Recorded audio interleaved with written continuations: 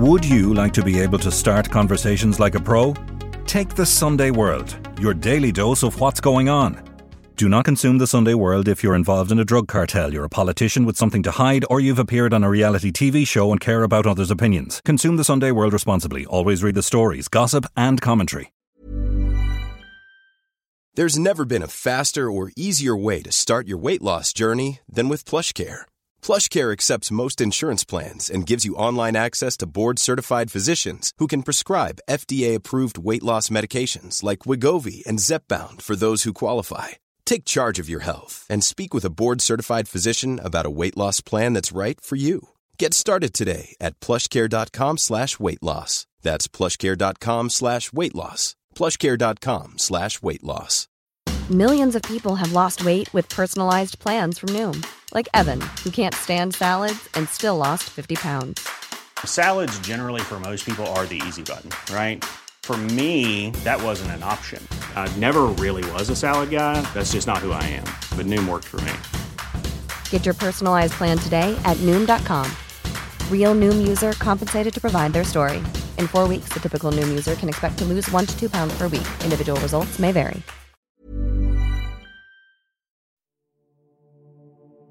Who gets listened to, right? Whose story is believed and whose isn't? Who has power and who is left out of power?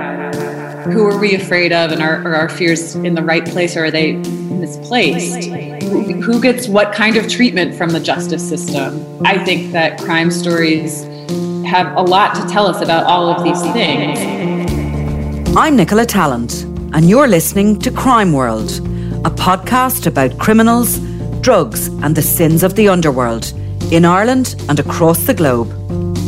It's the most popular genre for book lovers, podcasters and even documentary makers, with a growing audience who love all things true crime. But what is it that intrigues us about violence, fear and gruesome death? And why are women the biggest consumers of all when it comes to murder and mayhem? This week, I'm talking to writer Rachel Munro, whose book Savage Appetites explores our fascination with true crime, told through 4 stories of obsession. She tells me how forensic science, justice and victims are centre stage in the growth of a true crime industry. We talk internet sleuths, Columbine copycats and even eerie dollhouses, as we consider if voyeurism or empathy lie at the heart of the true crime junkie era. This is Crime World, a podcast from SundayWorld.com. So Rachel, I have to say, as a crime journalist, I seem to be always on the defensive. I don't know any other type of journalist that is constantly asked to, in every interview I would do or whatever, I'm just asked why I do what I do and what's the relevance of my subject. It's like as if I constantly have to defend it. I don't see that, political journalists or sports journalists or anybody else having to do it. And also because I'm a woman, I think I'm also asked to defend why women are so interested in crime, as if we should be a different species that has, should look away. But over here is the same as the States. We have podcasts like this one, we have books, we have documentaries, we've crime channels, we've cold case investigations, and crime, the commercialisation of it is just really hitting a new level. In actual fact, the first Crime Con is due to happen in London in the coming months, but we can come back to that because that was a really interesting start to your book. But we'll start with you, first of all, and your own obsession with crime. It seems to have been born through childhood and throughout your adolescence, but in particular on your discovery of the Columbines being a thing. So maybe you could explain to us what that's about. Yeah, it's interesting what you say about having to defend yourself, because I think when I was first drawn to these crime stories when I was younger, it felt very much like something that was taboo. It was before this current crime boom where now, you have people getting together and like wine and crime meetups.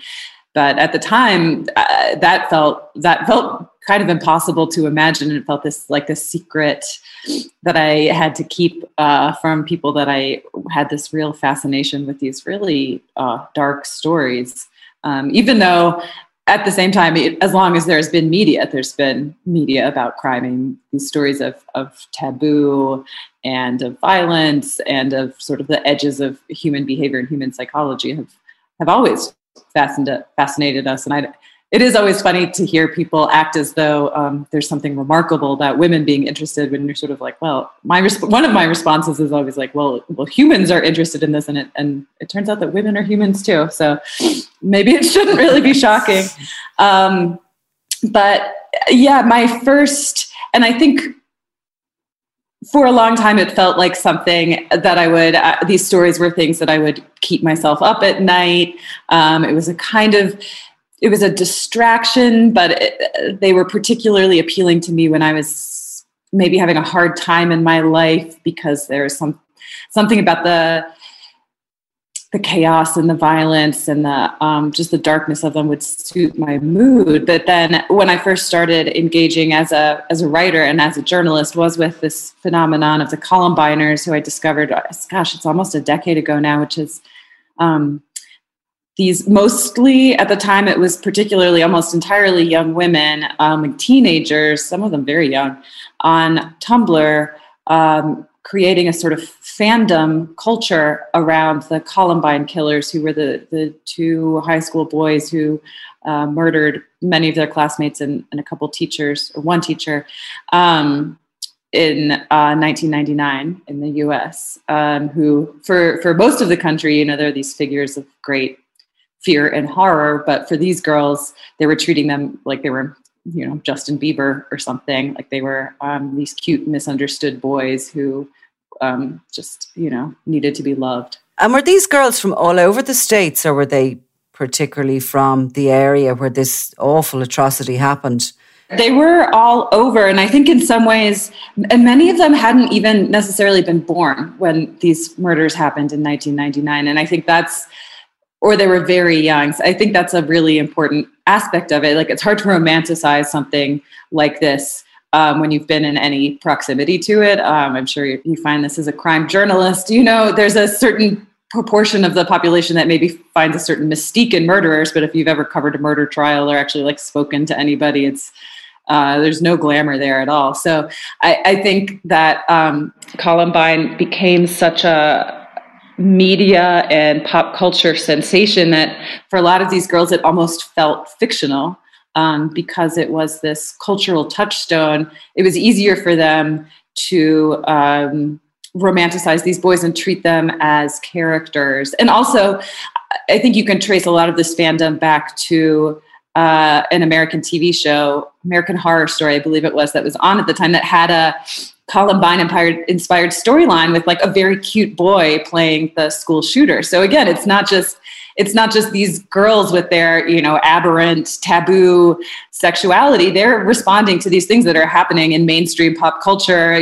This is like a primetime TV show that's getting a ton of people investing in it. That's sort of spreading the word that this is a heartthrob. And of course, these girls are responding to it.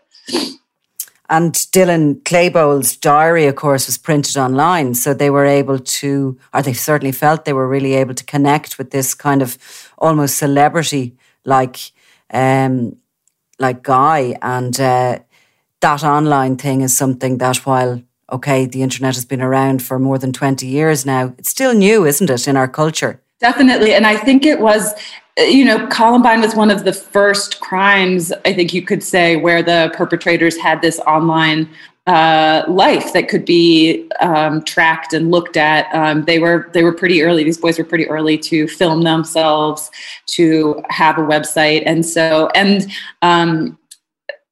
it was so shocking at the time that the families pushed for the sheriff's office investigating to release a lot of this information. So I think everybody wanted to know why, right?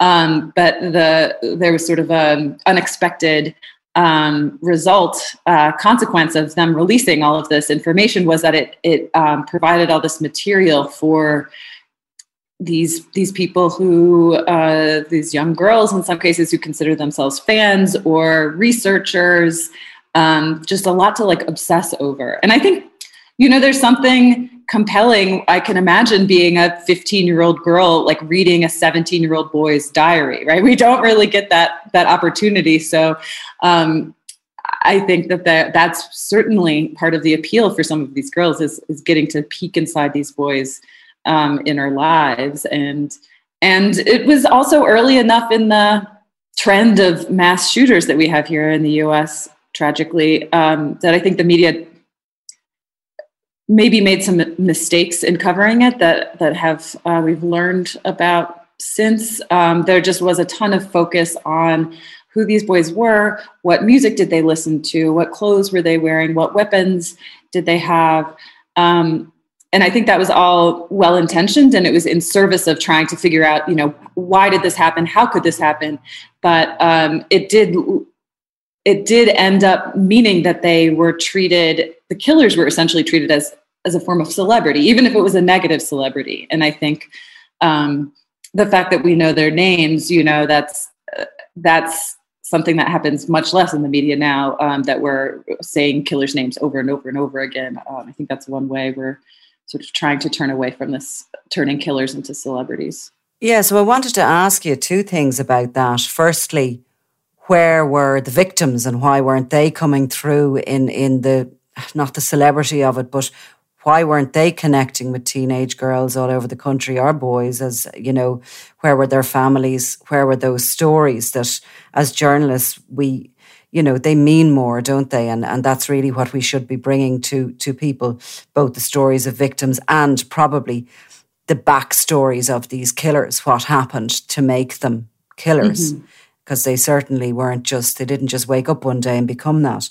And secondly, I wanted to ask you, when you discovered that these teenage Columbiners, as you call them, existed, were you shocked because it was so different and opposite to what you, as somebody who is essentially a crime fan growing up, it would have been probably the last thing you would have considered was trying to connect with the killer? Well, to answer your first question, there is a certain amount of fandom, which again feels like a strange word to use in this context, but I think it's accurate, around at least some of the victims. There's a story of a young woman the story was later proven to be false, according to a lot of reporting, but when one of the killers pointed his gun at her, asked her if she believed in God, she said yes, and he killed her. It turns out that didn't really happen. But again, that's a story that still travels all over the internet, I think, because just in the way that it can be tempting to oversimplify killers into, evil from the very day they were born. It can be very simplifying, easy or attractive in a weird way to flatten and oversimplify victims, and to reduce their life into sort of this heroic narrative. So it's a story that gives us a lesson in really the responsibilities we have as crime journalists, and that we just don't sort of blast in with facts, that we also have to kind of tell a story, create a narrative around things, and be aware that, of those responsibilities at all times. The story you followed about the Columbine fan, just tell me about that, because that is just so different to anything we would kind of news stories or anything that we'd hear on this side of the Atlantic. Sure. So when I first found the Columbiners, there was a part of me, of course, that, as you indicate, was pretty shocked and horrified. But then at the same time, I thought back to when I was a teenager and all the things that I was interested in and all my messed up understandings of the world. And there was a part of me that thought, if I had been young enough to be around when this was on the internet, if I had been maybe a little bit more troubled, perhaps this is something that could have appealed to me. I could, in a way, see myself in them. I think these girls were trying to, in many cases, say something about their own depression, their own experience with bullying, their own anxiety, their own feelings of alienation. And maybe they couldn't quite say it about their own experience, but they were using these boys as sort of a way to talk about these things that they couldn't admit about themselves. So I had, even among my disgust or shock at what they were saying, I felt some sympathy. It's hard to be a 14-year-old girl. And I'm glad that everything that I thought, I didn't publish on the internet when I was that age. But then, as you say, I a number of years later, I came across this case of a young man and a young woman who met through this fandom, through this Columbiner world, who planned a real mass shooting. And that really brought me up short, because I think it made me, a lot of us have been in this place recently where it's not so easy to think about what happens on the internet as, oh, that's just the internet, that's happening in a separate world. I think we're becoming increasingly aware that the stances that are taken online and hateful online rhetoric isn't just online; it spills out into the real world with alarming regularity. And that's sort of what happened here. These two young people, they never met in real life. He lived in Canada. She lived in the United States. They never ended up meeting in person, but they they first sort of started flirting with each other online. And then over the course of several weeks, 6 or 7 weeks, this escalated into them fantasizing, first jokingly about, we should pull a Columbine. And then it increasingly became a real plan. And she bought a plane ticket to Canada, which is where they planned to go to the mall on Valentine's Day and kill as many people as they could. And she, I think you wrote, wanted to wear high heel shoes for that occasion, but was arrested when she landed. Yeah, it's an interesting case, and it still puzzles me. Would they have actually done it? How much of this was fantasy? How much of it was reality? Maybe they themselves wouldn't have known until the moment. And at that point, it's too late. But yeah, for her, it was very much she was so much more concerned about her look, about her aesthetic, about what would be said about her online afterwards. For her, it was also a way of, it seemed to be a way of getting fame or attention or recognition. She was obsessed with the Columbine killers. If she did this, then people would be obsessed with her. I don't want to go off on too much of a tangent here, but is there a sense that school shootings are becoming normalised in the States, and that this next generation coming up aren't as utterly horrified, as the previous? I think they are. I think they are pretty horrified, and they're very traumatized from the kids that I know. The drills that they have to do, school shooter drills, just like kids in the 50s had to do, atomic bomb drills. I think that's been shown to be traumatizing for kids. Even if a shooting never happens, they're all very aware that it could happen at any moment. And certainly gun violence is so prevalent in the United States, and that is normalized, but at the same time, it still is terrifying. So we exist in this strange dual world of, guns are normal, but still everybody is constantly afraid of a mass shooting. And I mean, in this case, it's interesting to me that if these two kids had ended up planning or going through with this shooting that they had planned, because it was in Canada, they had very little access to firearms, very little access to ammunition. So if it had happened, it would have been the implications would have been the casualties would have been much fewer, you imagine, than if it had been in the US, when they could have just gone out and bought, a semi-automatic weapon and as many bullets as they wanted.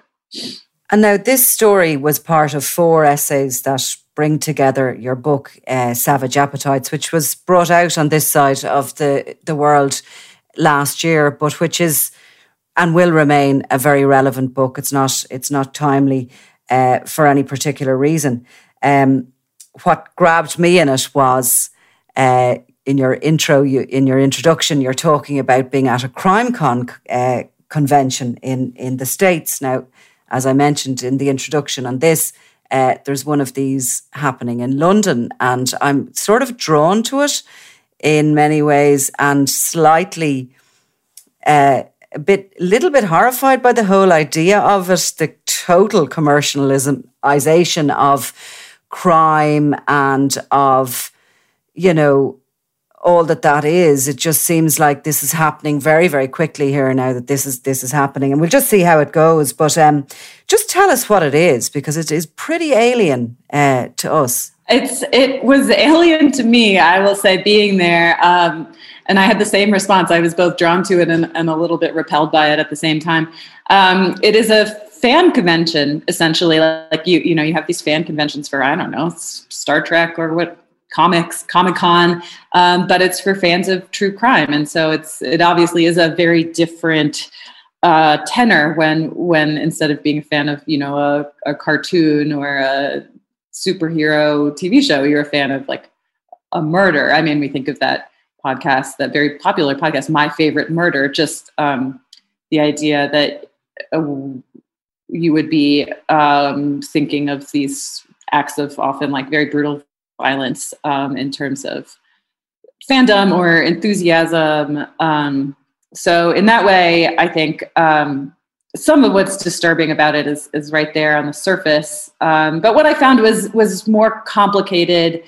You had many podcasters, hosts of these very popular true crime TV shows, people who had, websites, many people who write true crime books. And it really ranged the gamut from people who were bringing attention to cold cases that had never really found an audience before.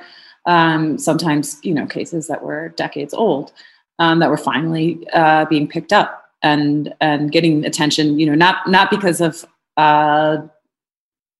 police, often like the podcasters inspired the police to take action rather than the other way around. You had people really asking questions about the criminal justice system and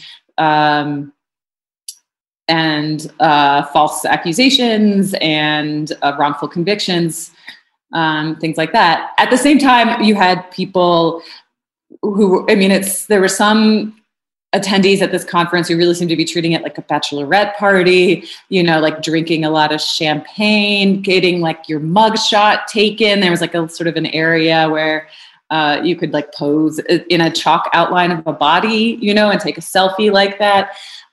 So it really was, you had both the very sincere and I think like justice-minded aspects of this convention. At the same time, you had the total commercialization and kind of voyeurism, honestly, and verging in some cases on disrespect. I think that's... And of course, by and large, you noted that a lot of the attendees, or most of the attendees essentially, were women. Mostly women, and overwhelmingly white women too, which I think is really notable because the statistics I know are the statistics in the States, but most murder victims are not women, or not white women, certainly. In the US, most murderers are also obviously not women. So, but the consumers of crime content are overwhelmingly women, and as far as we can tell, predominantly white women. And so that leads to interesting, I guess, the cases that tend to be popular and get that. If we're thinking about this as like a commercial industry, essentially, which stories become popular, what gets held up and what gets forgotten, is really determined in many cases by what the audience wants. And what the audience wants in a lot of these cases is stories about women. And so in some cases that leads to issues about crimes against women and violence against women being talked about in ways that it's never really been talked about before in a mainstream way, which I think is great. But then at the same time, a lot of victims get left out of that narrative. I suppose it gets to the nuts and bolts of this conversation, really, though, which is, why are women there? Are they trying to sense what it could be like to be that vulnerable, that moment that you become a victim? Do they want that, but they want to just observe it and be able to walk away for the evening and drink wine with their friends, but they still want to sense that element of that fear, that overwhelming fear. I agree with you on the situation when you're talking about we don't have the same racial kind of thing going on here, but certainly there's way more emphasis put on when there's the murder of a middle-class woman, when that is the central victim. And even when there's trials, they would be the trials that, what I would sort of use another crass term maybe, but they're the ones that have the X factor. They're the ones that everybody wants to hear everything about. And you just, when those trials get going, every page of every newspaper is filled with all the details of it. And yet I see crimes happening all the time. And to me, the same human beings, the same way they were murdered, and nobody's interested. Nobody wants to know. Yeah, I think that some of the very interesting research I did in working on the book was about the issue of empathy. And that's something that you'll hear a lot of people say when I was asking people at CrimeCon or other people in the course of writing the book, why are you fascinated by crime? And empathy is something that women bring up a lot. And I think feeling empathy for victims, wanting to sort of imagine feeling empathy for themselves too. Often I think you have women thinking about forms of victimization or exploitation that happened in their own life, forms of violence that didn't raise to the level of murder, but maybe did make them still feel afraid or anxious or victimized in some way. And so reading these stories, I think, can sometimes help women wrap their head around what happened to them. Seeing something in an extreme form helps you see the more subtle versions of it in your own life. But at the same time, I think we think of empathy as this thoroughly positive force in the world. And obviously it is a good thing to cultivate these, feelings for others. But I was really struck by the research that shows that empathy is, we don't extend empathy equally to everyone. And we're much more likely to empathize with people who remind us of ourselves, right? And so I think we see this in the true crime world, and that when the true crime world has an effect on criminal justice policies. We can't deny it. I think people dismiss it as just being trashy entertainment, but I think that's discounting the important ways that it shapes our understanding of, who's vulnerable, who's dangerous, how do we protect people. And so I do think that there is a real tendency to pay more attention to victims who remind us of ourselves, and to extend empathy to them. And so I think, to me, that's a real failure, I guess, of the true crime world, is to only is to have those feelings of care, and the desire to sort of change the world, make things better, but only doing it for people who remind us, I'm a white woman, remind us of people like ourselves. That's where it can sort of feel like it comes up short. And it gives, people who are interested in true crime a slightly skewed version of the world of, of what actually happens, because the likelihood of a stranger jumping from a bush and murdering you, or the likelihood of you meeting a serial killer at any point in your life, is just so far down the scale when it comes to maybe, for example, knife crime, or the idea that you'd become a victim of a burglary that could go wrong or whatever. Now, hopefully most people will never experience any of those things, but I think in the UK in recent months, there was a murder that really hit home with a lot of women across Europe. Here as well, a girl, Sarah Everard, was killed on her way home. Now, there is a man, Wayne Cousins, charged with her murder, a police officer. But her death in that manner as she walked home was, it resulted in marches, and there was, a huge amount of column inches dedicated to it, and people seem to really connect with that. And they were being very open and honest about it. Women were saying, it's an experience, I suppose, that we've all had. We've all walked home. We've all felt a little bit nervous at night or on the street or whatever. But we were connecting with ourselves, maybe, were we? Yeah, I think so. I think that's like such a perfect example of the way that these stories are ways that we use them to talk about our own fears or our own experiences.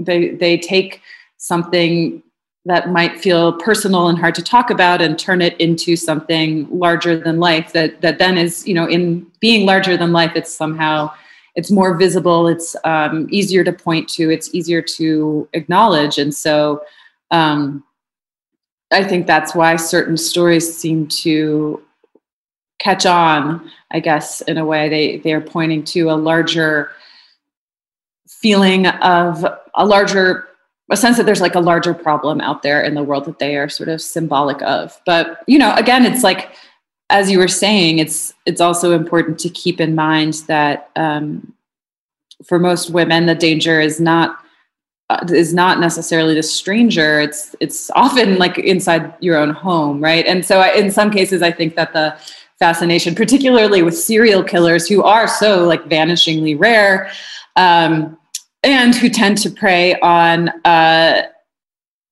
people who are really marginalized in society, like they tend to prey on people who are homeless, people who are struggling with addiction, sex workers. The idea that a serial killer is going to, crawl in my window here and kill me is vanishingly rare. But in some ways, it's easier, or maybe it's easier to think about that, as scary as it is, than thinking about somebody who I love, who is, my partner, hurting me. I think the nearest we've come to somebody like that, and a rarity here in Ireland, was some years ago. An architect was caught, and he had a body had been found in the mountains. A girl he had killed. He was charged with murder, and it emerged that he was into this sadomasochism, and it was all pretty awful. He had actually made connections with a young girl in the States who had mental health problems, and he was planning to travel over and to kill her. But actually, I covered the court case, so courts aren't very scary places, if you ask me. You're surrounded by officers of the court and guards and prison officers, and the scary guy is in handcuffs anyway, usually, or standing in the dock. He's not going to get at you. But everybody was asking me, oh God, was he really scary? Oh my God, was he really creepy? He was creepy. But to me, he wasn't a bit scary. In actual fact, I've never met any criminal less scary than Graham Dwyer. He picked on the most vulnerable of the vulnerable, and he certainly wouldn't have been somebody, I'd hope anyway, that would be a threat to me.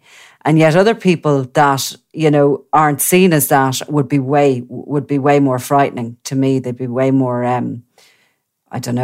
just maybe a threat to me, and maybe that's it. It's people that are threatening to us ourselves. Again, we're going back to the empathy only exists for when we can identify with the victims. I'm actually coming to some sort of an understanding myself during this conversation. For the next time I'm asked any of these questions, I'll be able to sound a bit brighter than I have in the past, which wouldn't be hard.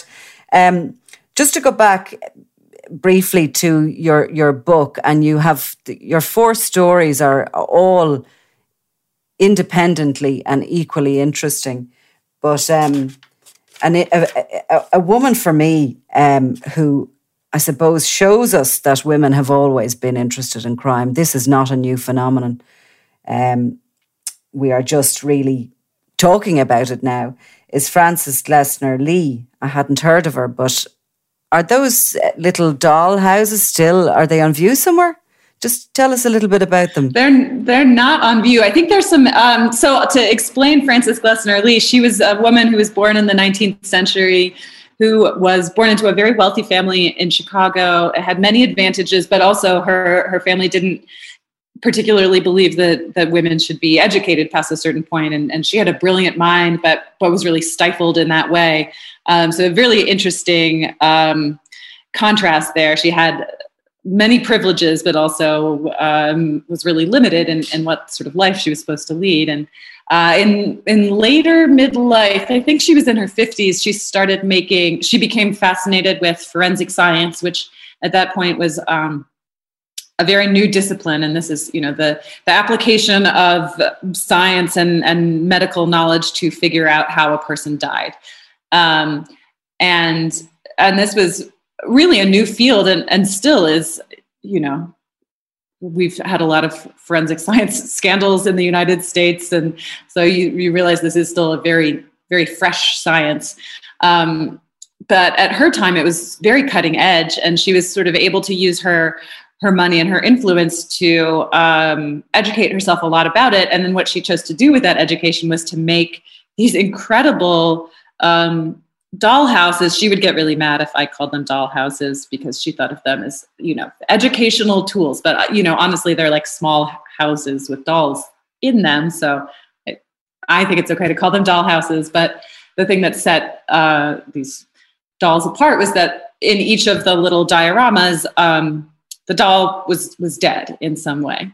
And they were based on crime scenes that she had either heard about in her research or through her conversations with police officers and medical examiners, or some of them, she would go on ride-alongs with police officers to actually visit crime scenes. So some of them she might have witnessed firsthand. And they were intended to be used, they're little puzzles in a way. They're intended to be used as training tools for police officers.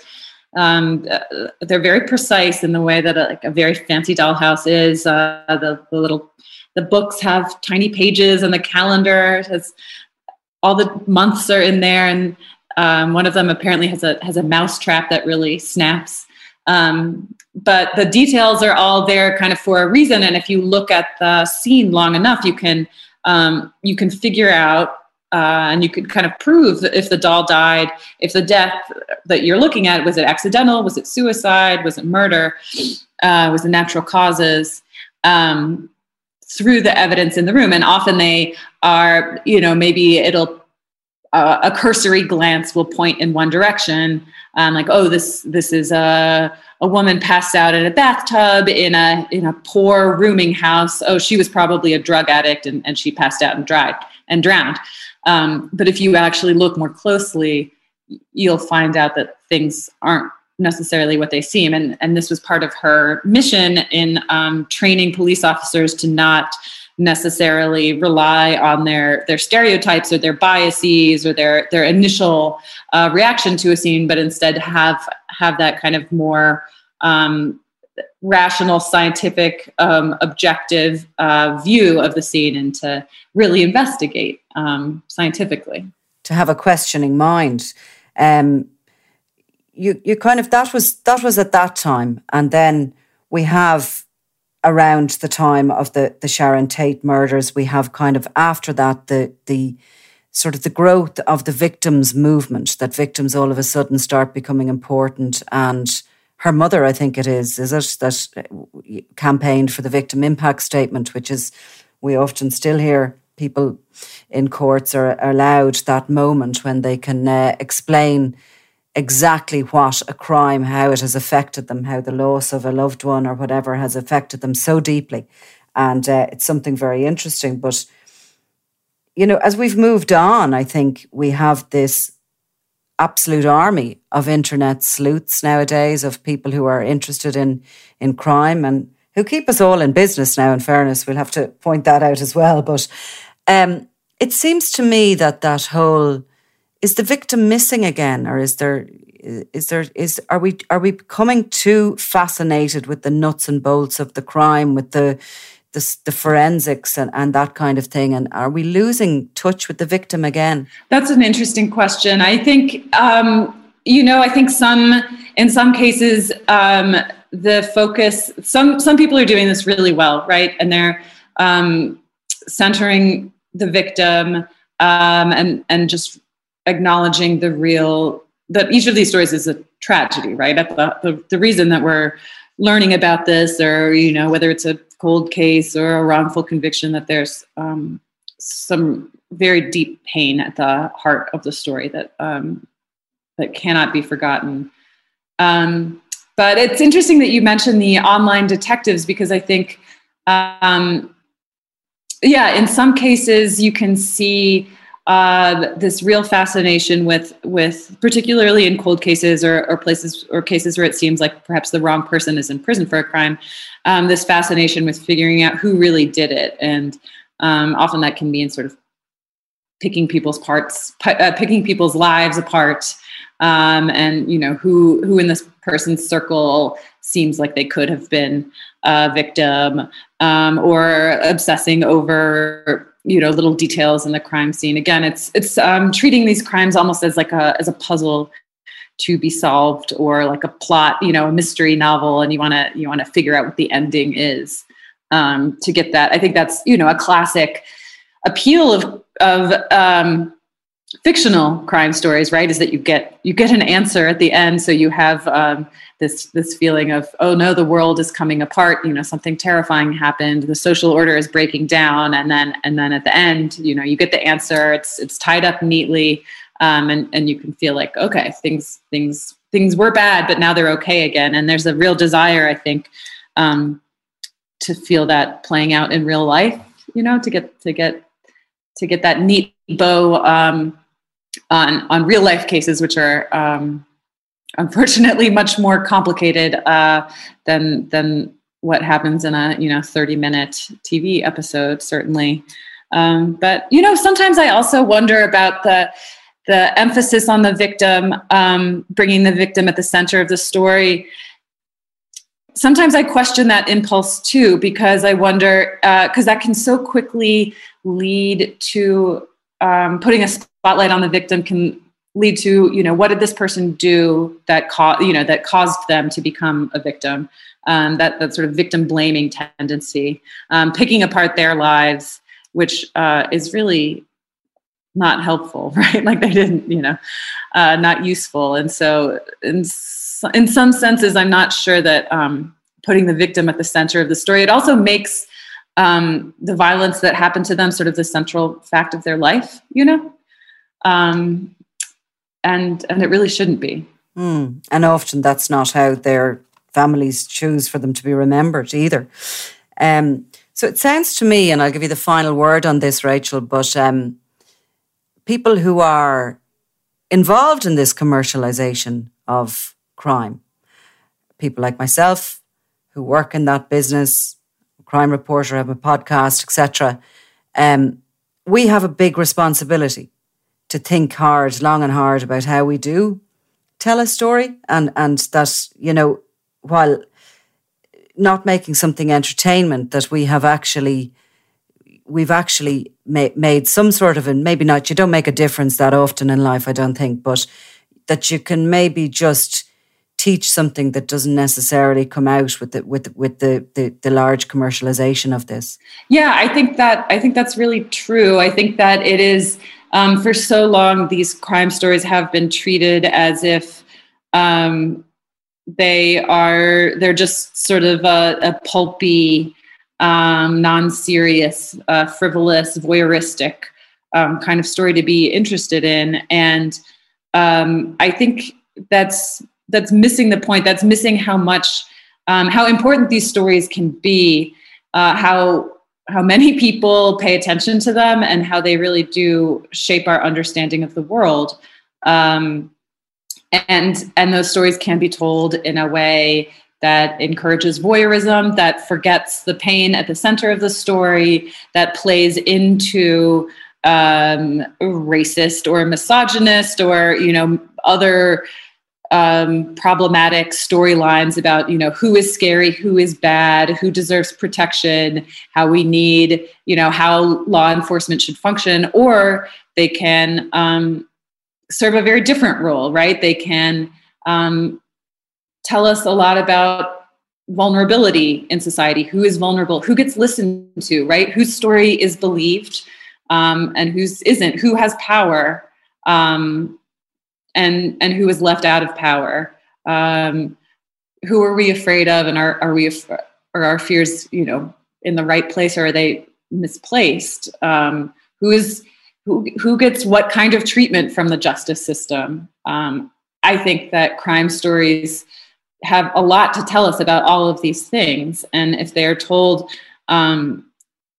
with a rigorous attention to those questions, they can be incredibly revealing, about human psychology, about politics, about society. And so I think, we do ourselves all a disservice. I think we just, as creators of this stuff, and I'm a consumer of it too. I just want it to be better. On that note, Rachel, I'm going to go off and have a good talking to myself, so as I can start thinking about these things before I put pen to paper the next time. Rachel Munro, thank you very much. Thank you so much. It's been a real pleasure.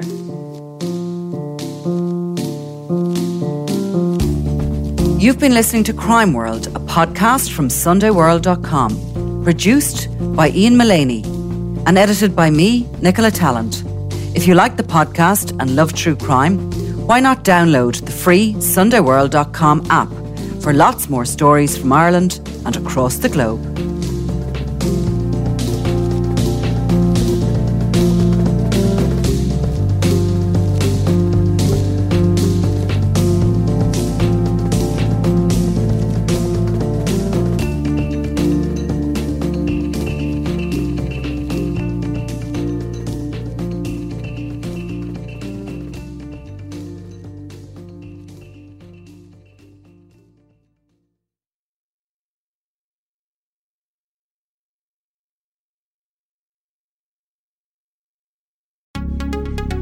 Would you like to be able to start conversations like a pro? Take the Sunday World, your daily dose of what's going on. Do not consume the Sunday World if you're involved in a drug cartel, you're a politician with something to hide, or you've appeared on a reality TV show and care about others' opinions. Consume the Sunday World responsibly. Always read the stories, gossip and commentary.